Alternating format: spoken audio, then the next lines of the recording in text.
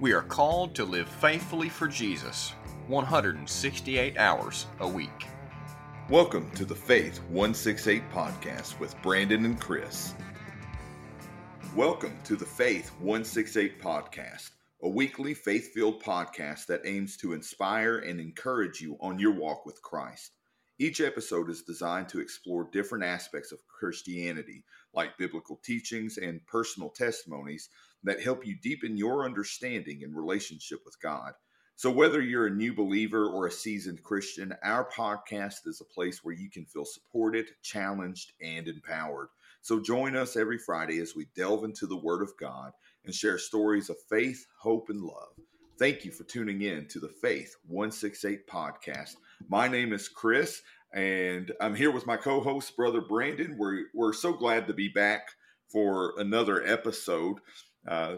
Last week we didn't have an episode aired. That is completely my fault, and well, I'll blame the piece of ham that I ate. It was ham, huh? Yeah, it was ham. Oh. Yeah, I had food poisoning last week. It hit me about the time we would typically record, and then I was so sick, and Brandon did his best to try and take over, but I'm the one who posts all of our episodes and stuff, so he sent me a recording. Man, he did a whole recording just for you all, and you'll never hear it. Maybe. But yeah, so we're back. I don't have food poisoning anymore. I feel better than ever. I'm glad to be back and recording another episode. I know Brother Brandon is as well. And we're going to continue on in the book of Jonah. And I think this is a very good thing that we're looking at tonight as we may or may not wrap up Jonah. Let's just see where the discussion goes with this. But Brother Brandon, go ahead and introduce yourself again, and because I know people have probably forgot our names after a week, and tell us what we're going to be talking about a little bit here. All right. Yeah, it's good to be recording another episode of the Faith 168 podcast. I'm Brandon, a co-host of this podcast, and with Brother Chris here, of course. And we are going to hopefully wrap up our series in the book of Jonah, as you mentioned. Mm-hmm. And shrimply put, we're going to dive into the deeps of this book. And Jonah, man, he's a real catch. I gotta show you. And the book is not so sophisticated. Some even call it sensational. And we're gonna wrap up this series, and seeing it go makes me so emotional. Oh boy, that was a bunch of them. That was all the arsenal puns I had. Do you sit back and just practice these sometimes? Yeah, because I'm not that quick-witted, so had to visit a few websites to get the best ocean underwater puns possible. But and you just had a VBS that was ocean themed too. That's right. Yeah, it was under the sea, and it went swimmingly, I have to say. Oh my goodness. Yeah, I had to pull out all the best ones, We're wrapping up the book of Jonah, and we just wanted to go out with a bang. So yeah. But we're looking at Jonah, as we said. We're wrapping up our look at this, and it ends at chapter 4 with Jonah basically waiting around to see what God's going to do to Nineveh. Now, Nineveh had already been shown the mercy of God because they repented due to God working through Jonah's very short message. Mm-hmm. But Jonah, man, he's not content with that, is he? He, in this last chapter, is kind of waiting around, seeing if God's going to go back on his word and maybe judge the Ninevites after all. Right. And we see that Jonah has become really angry with God because he has shown mercy instead of judgment. Mm-hmm. And last time we kind of looked at Jonah's sinful heart, some of his pride and his spiritual blindness, all reasons that caused him to be angry that mm-hmm. God shows mercy sometimes instead of judgment. But we're going to continue on and look now at the end of this book, verses 5 through 11, where God shows mercy to Jonah once again. Mm-hmm. And let's first of all read verses 5 through 9 to see how God shows mercy to him once more. It says, Jonah went out of the city and sat to the east of the city and made a booth for himself there. He sat under it in the shade till he should see what would become of the city. Now the Lord God appointed a plant and made it come up over Jonah, that it might be a shade over his head to save him from his discomfort. So Jonah was exceedingly glad because of the plant. Right. But when dawn came up the next day, God appointed a worm that attacked the plant so that it withered. When the sun rose, God appointed a scorching east wind, and the sun beat down on the head of Jonah so that he was faint. And he asked that he might die, and said, "It is better for me to die than to live." But God said to Jonah, "Do you do well to be angry for the plant?" And he said, "Yes, I do well to be angry enough to die." Yeah. Man, he's a little dramatic, isn't he? Boy, he really is, man. He was a Debbie Downer before that was ever in common usage, Right. Super sour, this prophet from Israel. Right. Basically, what you see here first is he storms out of the city because he's mad that God didn't bring a storm of his judgment upon Nineveh. And he goes to the very edge, reaches the fringes of Nineveh, and pitches a tent. He does a little camping here in this story.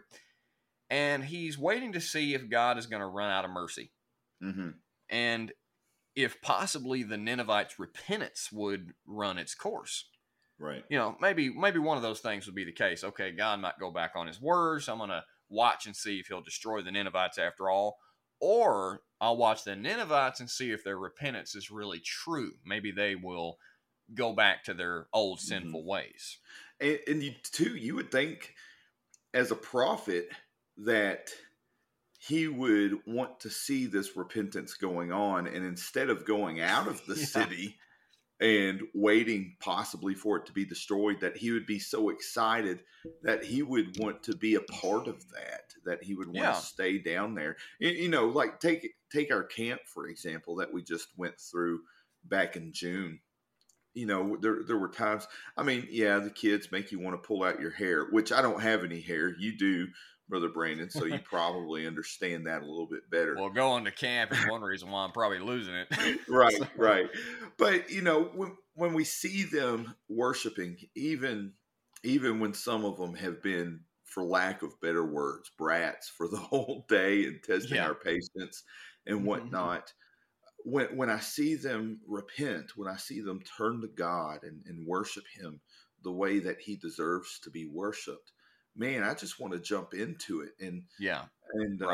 I can't imagine a prophet of God. And that's why Jonah is so interesting to look at, that when he sees the work of God being done, instead of wanting to be a part of it, removes himself from the equation and just kind of sits up on a hill waiting for them to be destroyed. Yeah, it's kind of weird, Like you say, you might expect a prophet whose job it is to preach the word, that he might be glad and rejoice that, hey, job well done. I preached the word, God did the work, and, saved these people. But that's, again, what makes Jonah such an interesting character is he has the complete opposite response of what you'd expect from a prophet.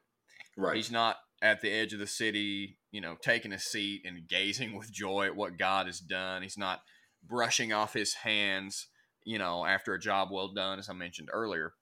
Actually, to the contrary, Jonah is folding his hands together, kind of like a villain would do. Right. Hoping that God would bring swift judgment and withdraw his hand of mercy from his enemies. That's what he's been longing for all along, just waiting and hungering even for the city to fall and for God's judgment to fall upon them. Right. And the fact that he was so committed to this is displayed for us in the fact that he builds this booth, this tent, and he is prepared to wait out the remaining 40 days in the blistering sun to see if God or the Ninevites are going to change. Because remember, his message was, yet 40 days and Nineveh shall be overthrown. Well, they seem to have repented pretty quickly. And Jonah's like, all right, I'm going to wait out the rest of this time, and I'm going to see if God or the Ninevites will go back. And so that's why he makes himself a booth outside of town. Now, the irony this book's filled with irony, but the irony Right. of the situation is that, as you probably know, Brother Chris, booths in the Old Testament were actually memorial symbols of God's grace and mercy. Mm-hmm. You can probably remember, God's instructions in the Feast of Booths or Feast of Tabernacles in Leviticus 23.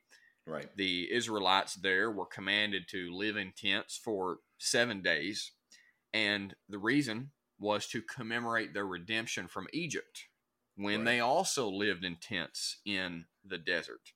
Right. And God basically told them, you shall dwell in booths for 7 days. All native Israelites shall dwell in them, that your generations may know that I made the people of Israel dwell in booths when I brought them out of the land of Egypt. Mm-hmm. And I mean, dude, you couldn't get more ironic than that. That Right. Jonah is mad that God is merciful, but Mm-hmm. builds something that has been a symbol of God's mercy throughout the whole Old Testament. Right. Something he would have done too, being Yeah, one of the leaders in exactly. that. And you got to wonder if there was ever a moment where he kind of felt hypocritical right there Yeah, as he's looking up at a tent that's supposed to remind him of the mercy of God. And he's sitting there in that tent in a spirit of mercilessness, of wanting complete destruction for a great amount of people. exactly. Yeah, and don't that just tell you, no matter how Jonah tried, he couldn't escape the fact that God is merciful. Right. He tried. He really did try, but even this tent that he constructs is a reminder and memorial of the fact Mm-hmm. that God is merciful to those who do not deserve it. Right. And that's what this book's really been all about. There's been signs and manifestations of God's mercy all around this merciless prophet. The belly of the fish, that was God's mercy. Right. The land upon which he was vomited was mercy.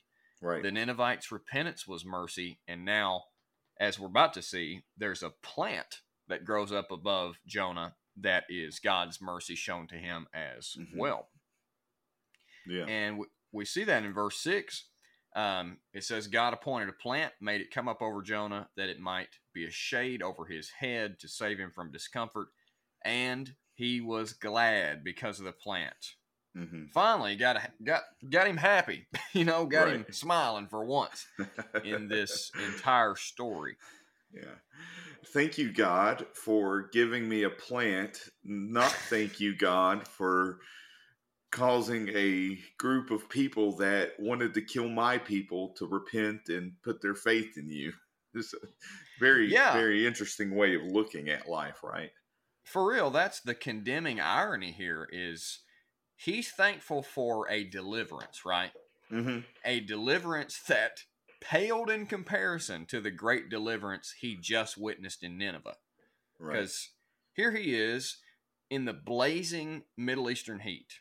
And it must have been pretty bad, and you got the dry desert air blowing all around you. And he's glad that his body is spared from physical discomfort. Yeah. But he's not glad that souls had been spared from, I can't even hard to say it, eternal discomfort, because that really doesn't even do justice. Eternal punishment, really. Mm-hmm. He's saved from the sun, but he's not glad that people were saved from the heat of God's wrath. Right. Very ironic here. Mm.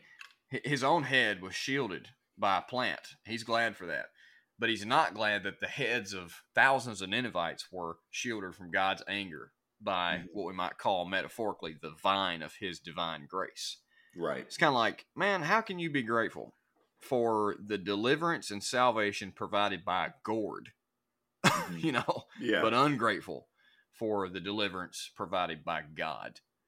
Yeah, and that shows really the mindset and really the contents of his heart at that moment. Right. And we can see that in our world today where, and we've seen it throughout history, just read your history books, honestly, where a group of people can be so dehumanized that even some of the strongest in faith, even some of the biggest leaders in faith, look at just simple objects that are around them is more worthy of gratitude and dignity and Mm-hmm. and than people. And we've seen that all throughout history. And certainly Jonah right here is exemplifying just Yeah. how greedy and how narcissistic our Mm-hmm. hearts can be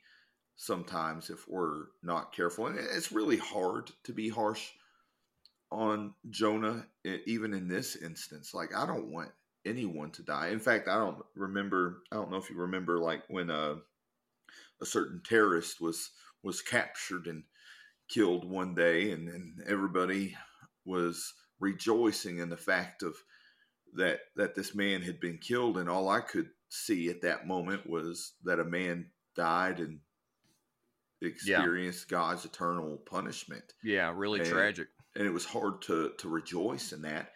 Mm-hmm. But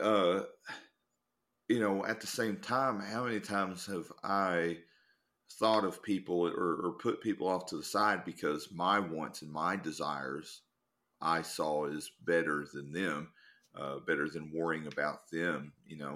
And we can get into that in smaller forms a lot of times. But even sometimes, even in this, there are people that look at a whole group of people and say that they're a waste. For example, there is a form of that here where we live today. We look at the Middle East, and sometimes we almost feel like that's not even a part of our world. Yeah. And Right. we see the conflict, the turmoil, and certainly if you go over there, they think the same thing about us in a lot of different ways. And they want us dead, and sometimes people over here say, well, we want all of them dead over there, and there's this big turmoil over that. But I I don't want to see the Middle East destroyed. I want to see the Middle East saved. And Yeah. Correct. that's not to say, hey, look at me, I'm better than Jonah, because guess what? Jonah's probably the reason I feel that way. I've Yeah. looked at Jonah's hatred and where it brought him, and the fact that he cared more about this plant than he cared about people. And that really was an eye opener to me, looking at the hatred in some people's hearts, to where they just dehumanized a whole group of people. Mm-hmm. And really, people are a creation of God, worthy of dignity, worthy of respect. And the best way you can respect a person is to share the gospel with them so that they might be saved. Yeah, and I think you bring up a good point that which we've been stressing through this whole series is we got to tell the truth about Jonah because that's one of the purposes of this book.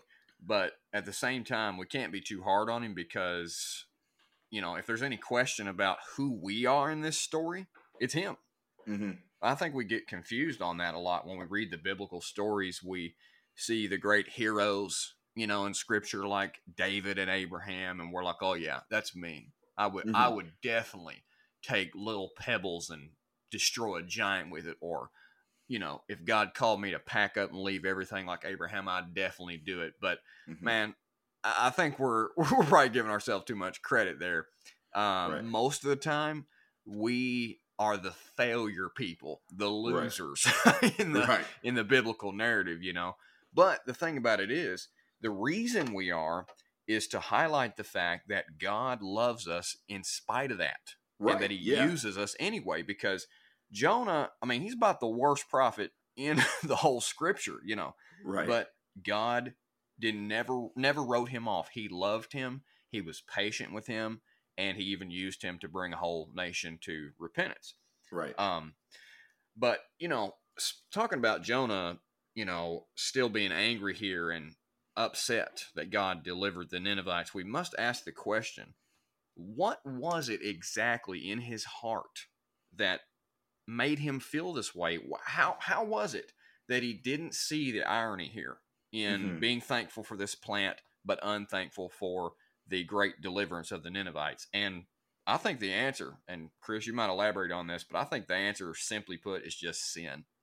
I mean, Yeah. sin just has that blinding effect on us Right. where we're blinded to God's many mercies, even when Mm-hmm. they're before your face, or in Jonah's case, right above your head. Right. You know, he Yeah. just allowed sin to blind him. Yeah, and the devil, he really uses our sin to blind us and make us useless for the will of God.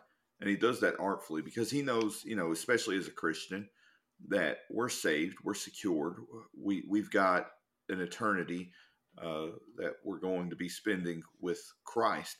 But he also knows that we're the ones that lead others to Christ, and that God uses us, imperfect people, for his perfect will to lead others to his saving grace, just as he's using Jonah, a very imperfect man, right here, to do that. But Mm-hmm. you can also see an enemy at work here, and I think you're right, is that sin is blinding. And I think one of the sins that Jonah is having to work through is his anger. And anger is a very big one, especially amongst men, I believe, as well. We really like, me man, me angry, me don't like, Yeah. Yeah. and, Well, it is part of us, you know. I mean, there's right, studies like that. We are just naturally more aggressive, which is kind of can be used as a protective instinct. You know, that's how right. God made us, is to be protectors. But sin can get a hold of that good faculty we have and malign it for evil purposes. Right. And a little leaven leavens the whole lump. That's a scriptural understanding as well. A little sin leads to a lot of sin. And the more you sit down in that anger, for example, we're looking at Jonah right here. He's sitting down in this anger. He was angry on the boat.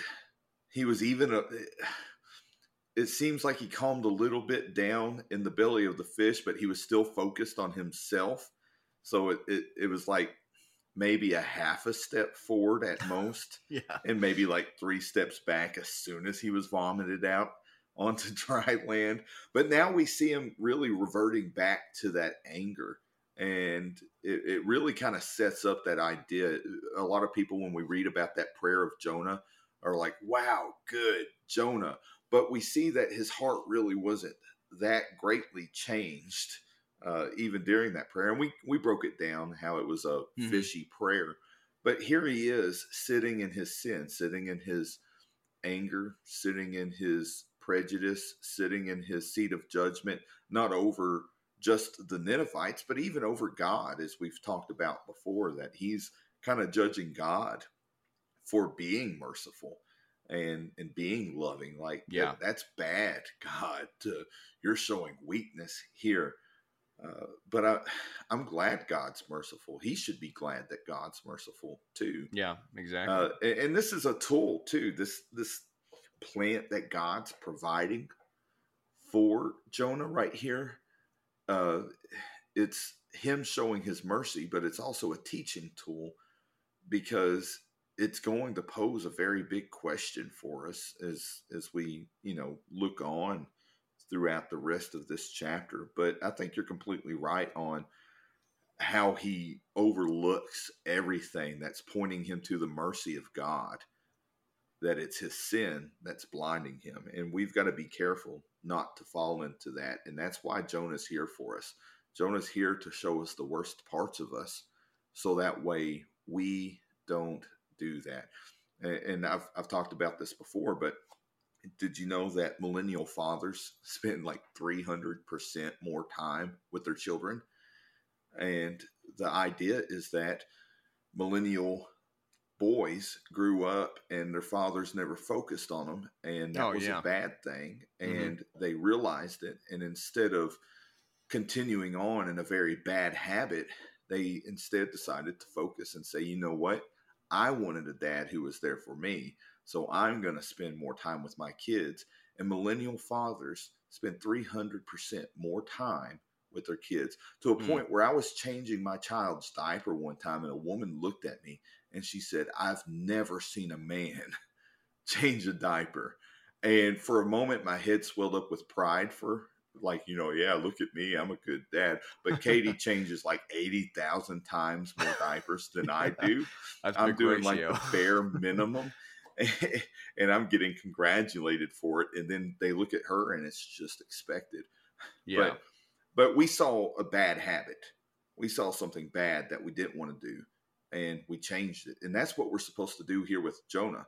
Look at Correct. the bad, realize it's bad, realize where that might be happening in our life, and don't give in to that sin. Don't let that sin blind you. Keep your eyes open.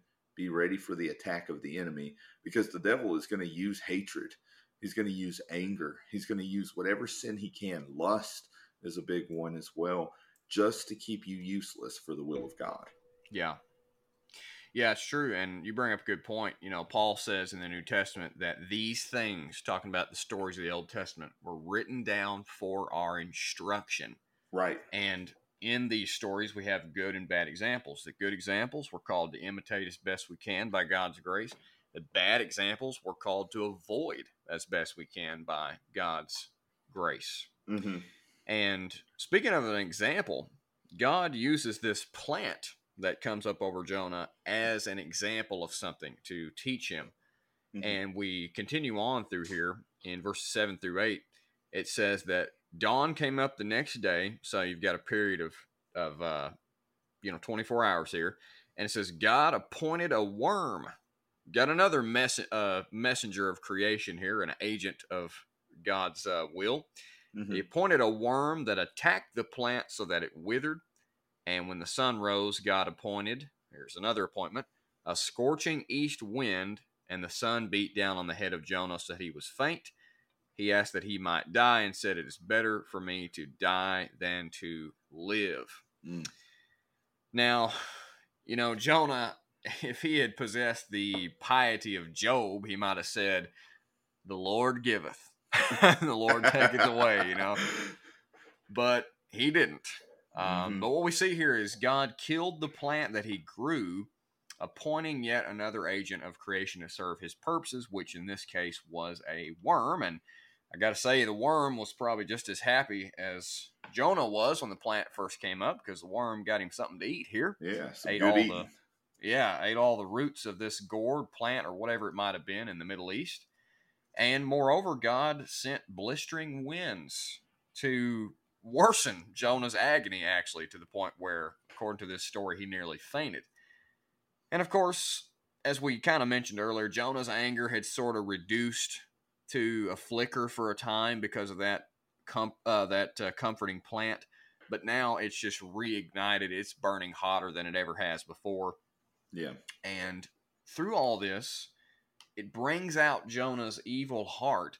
And God comes to Jonah patiently again with another question and says in verse 9, "Jonah, do you do well to be angry for the plant? You're so angry you want to die?" Mm-hmm. And basically, here's what God is saying in this question. Here's what's so important about this. Essentially, the Lord is asking him, "All right, Jonah, let me get this straight.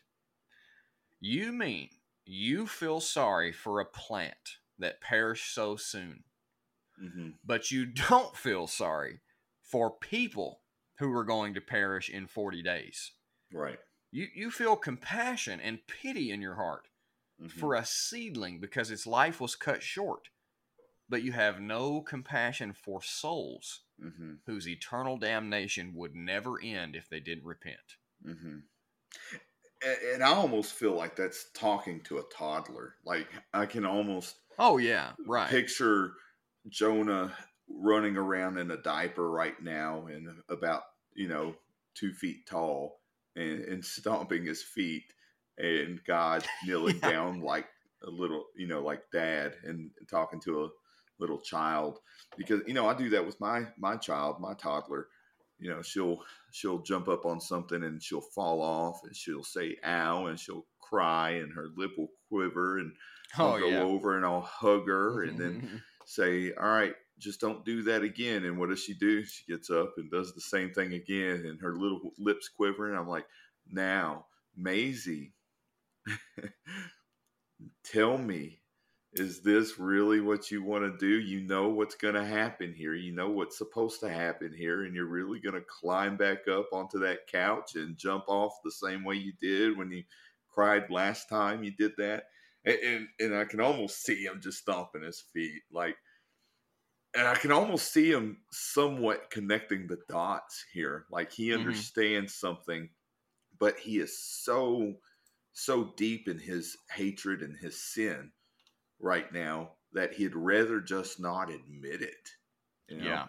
that he'd rather just say, like he did before on the boat, it's better for me to be dead.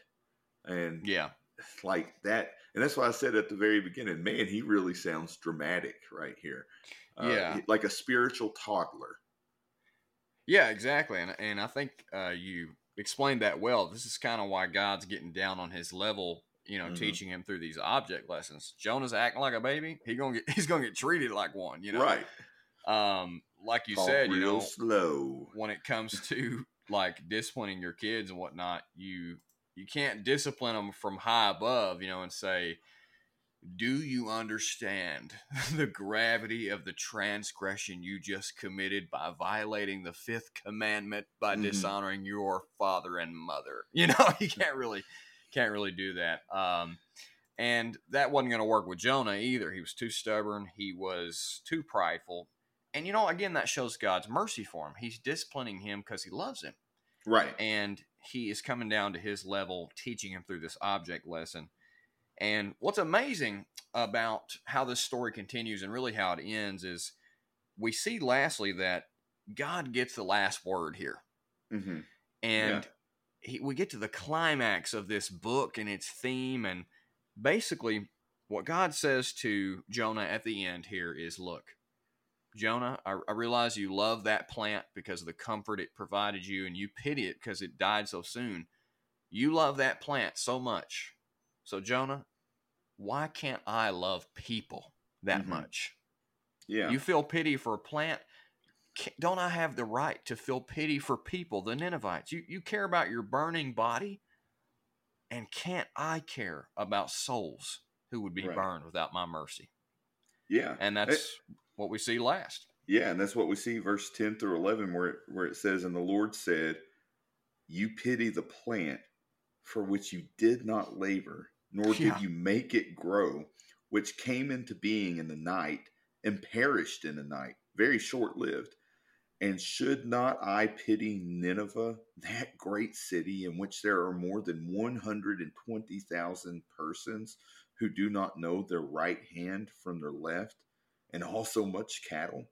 And so, this ironic question raised by God right here is this: if Jonah will not allow God to have compassion on Nineveh for the sake of 120,000 people whom God labored over, who God created and yeah, cares for, will Jonah not allow God to have compassion on Nineveh for the sake of even those animals? He talks about the cattle right there, since yeah, after right. all, Jonah was willing to have compassion on a plant.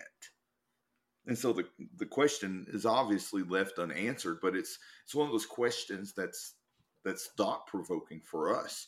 And Exactly. so we see the tool of God's mercy for Jonah was the plant, and it was taken away from him, and he was mad that the plant died, but he's not mad that people and even animals, like he even brings up, what about their animals too? Yeah, yeah, the cattle. You Don't know, forget the cattle, Jonah. and so that's what's very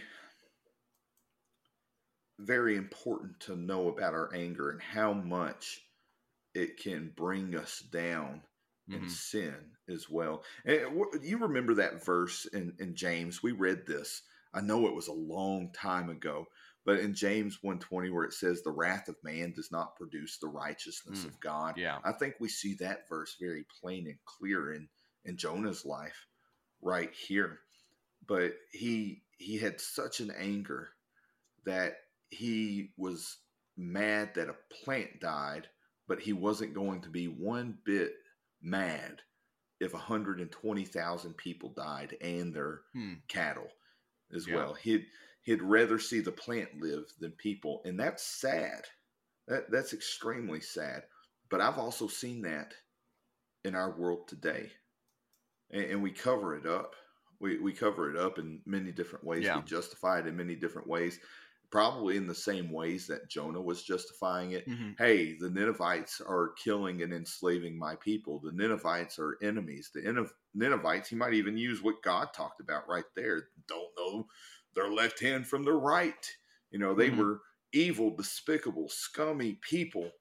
And in return, Jonah was also being evil, despicable, and scummy towards them. And have you ever heard that idiom? Two wrongs don't make a right. Oh yeah, pretty common. And so that's what we got right here is two wrongs not making a right. Nineveh was wrong for what they did, but what are they doing because of their wrong right now? They're repenting. And Jonah is wrong, and we don't ever see a time of repentance. I really hope he repented. Uh, I can't wait to meet him one day and talk to him a little bit more. But man, I have no words when you think about that he Yeah, was mad about a plant rather than people. yeah, it is pretty crazy. And I think you brought out a good point that it kind of seems like at the end of this book there ought to be more. Like Mm-hmm. after verse 11, Jonah ought to be given a chance to respond here. Mm-hmm. But this book is so intentionally crafted. I think that it ended the exact way that God intended it to, where, not only does God get the final word, but hey, when we come to the end of this story, this question lands right on us too. Right. Yeah. What do we think about Mm-hmm. God showing mercy to people that we think don't deserve it? It's not really about Jonah anymore, is it? It's about the reader. It's about us and what our response is to God's love. Mm-hmm. And I really think if we agree that, okay, yes, God has the right to show mercy to whom he wills, if we agree with that, we not only just need to say amen, we need to say amen with our life.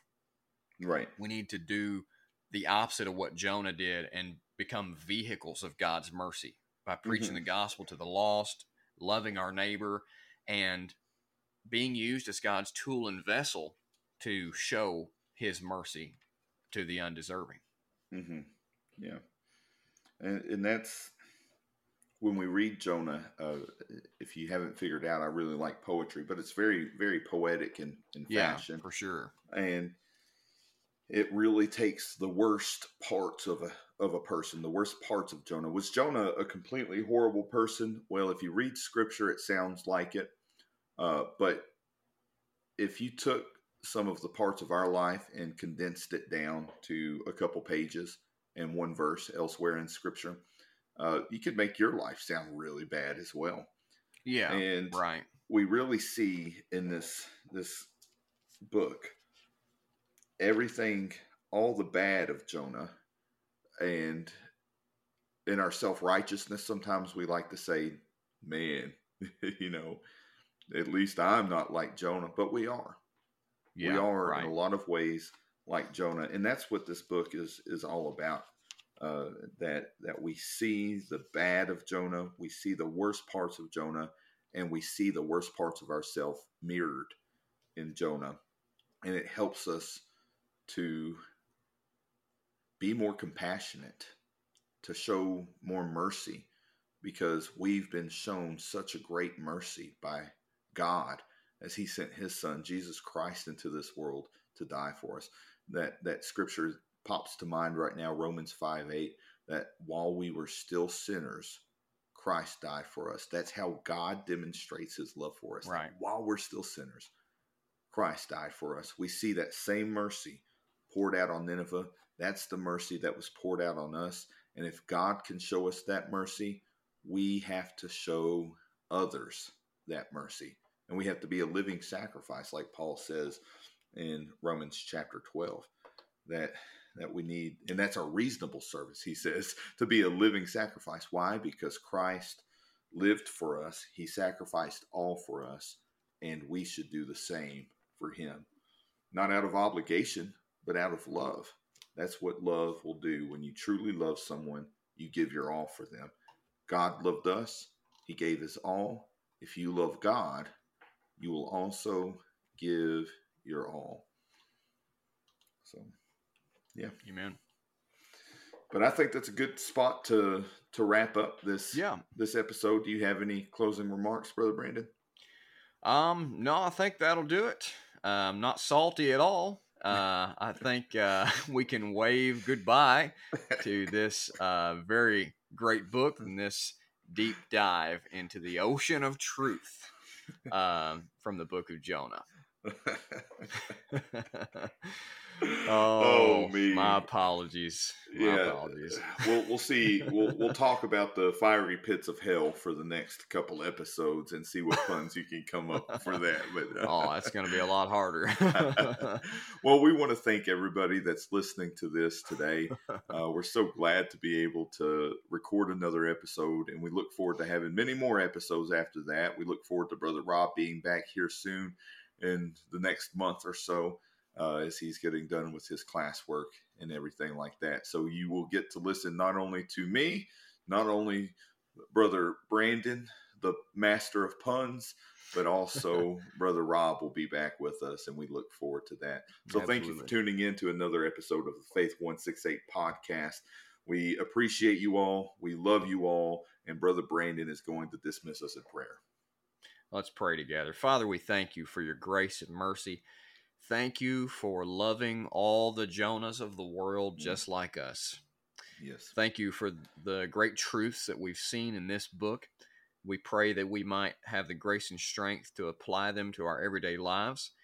Help us, Lord, just to be thankful for your mercy and to be vessels of mercy to sinners all around us by preaching the gospel of grace to them. And just be with us. We pray, God, you might grant us power through your Spirit to live faithfully for Jesus the next 168 hours. We pray these things in his holy name. Amen. Amen. Thanks for listening to the Faith 168 podcast. If you enjoyed this episode, please consider leaving a review on whatever streaming platform you are using. If you have a prayer request or have a topic that you would like us to cover, message us on the Faith 168 podcast Facebook page, and we will see you in 168 hours.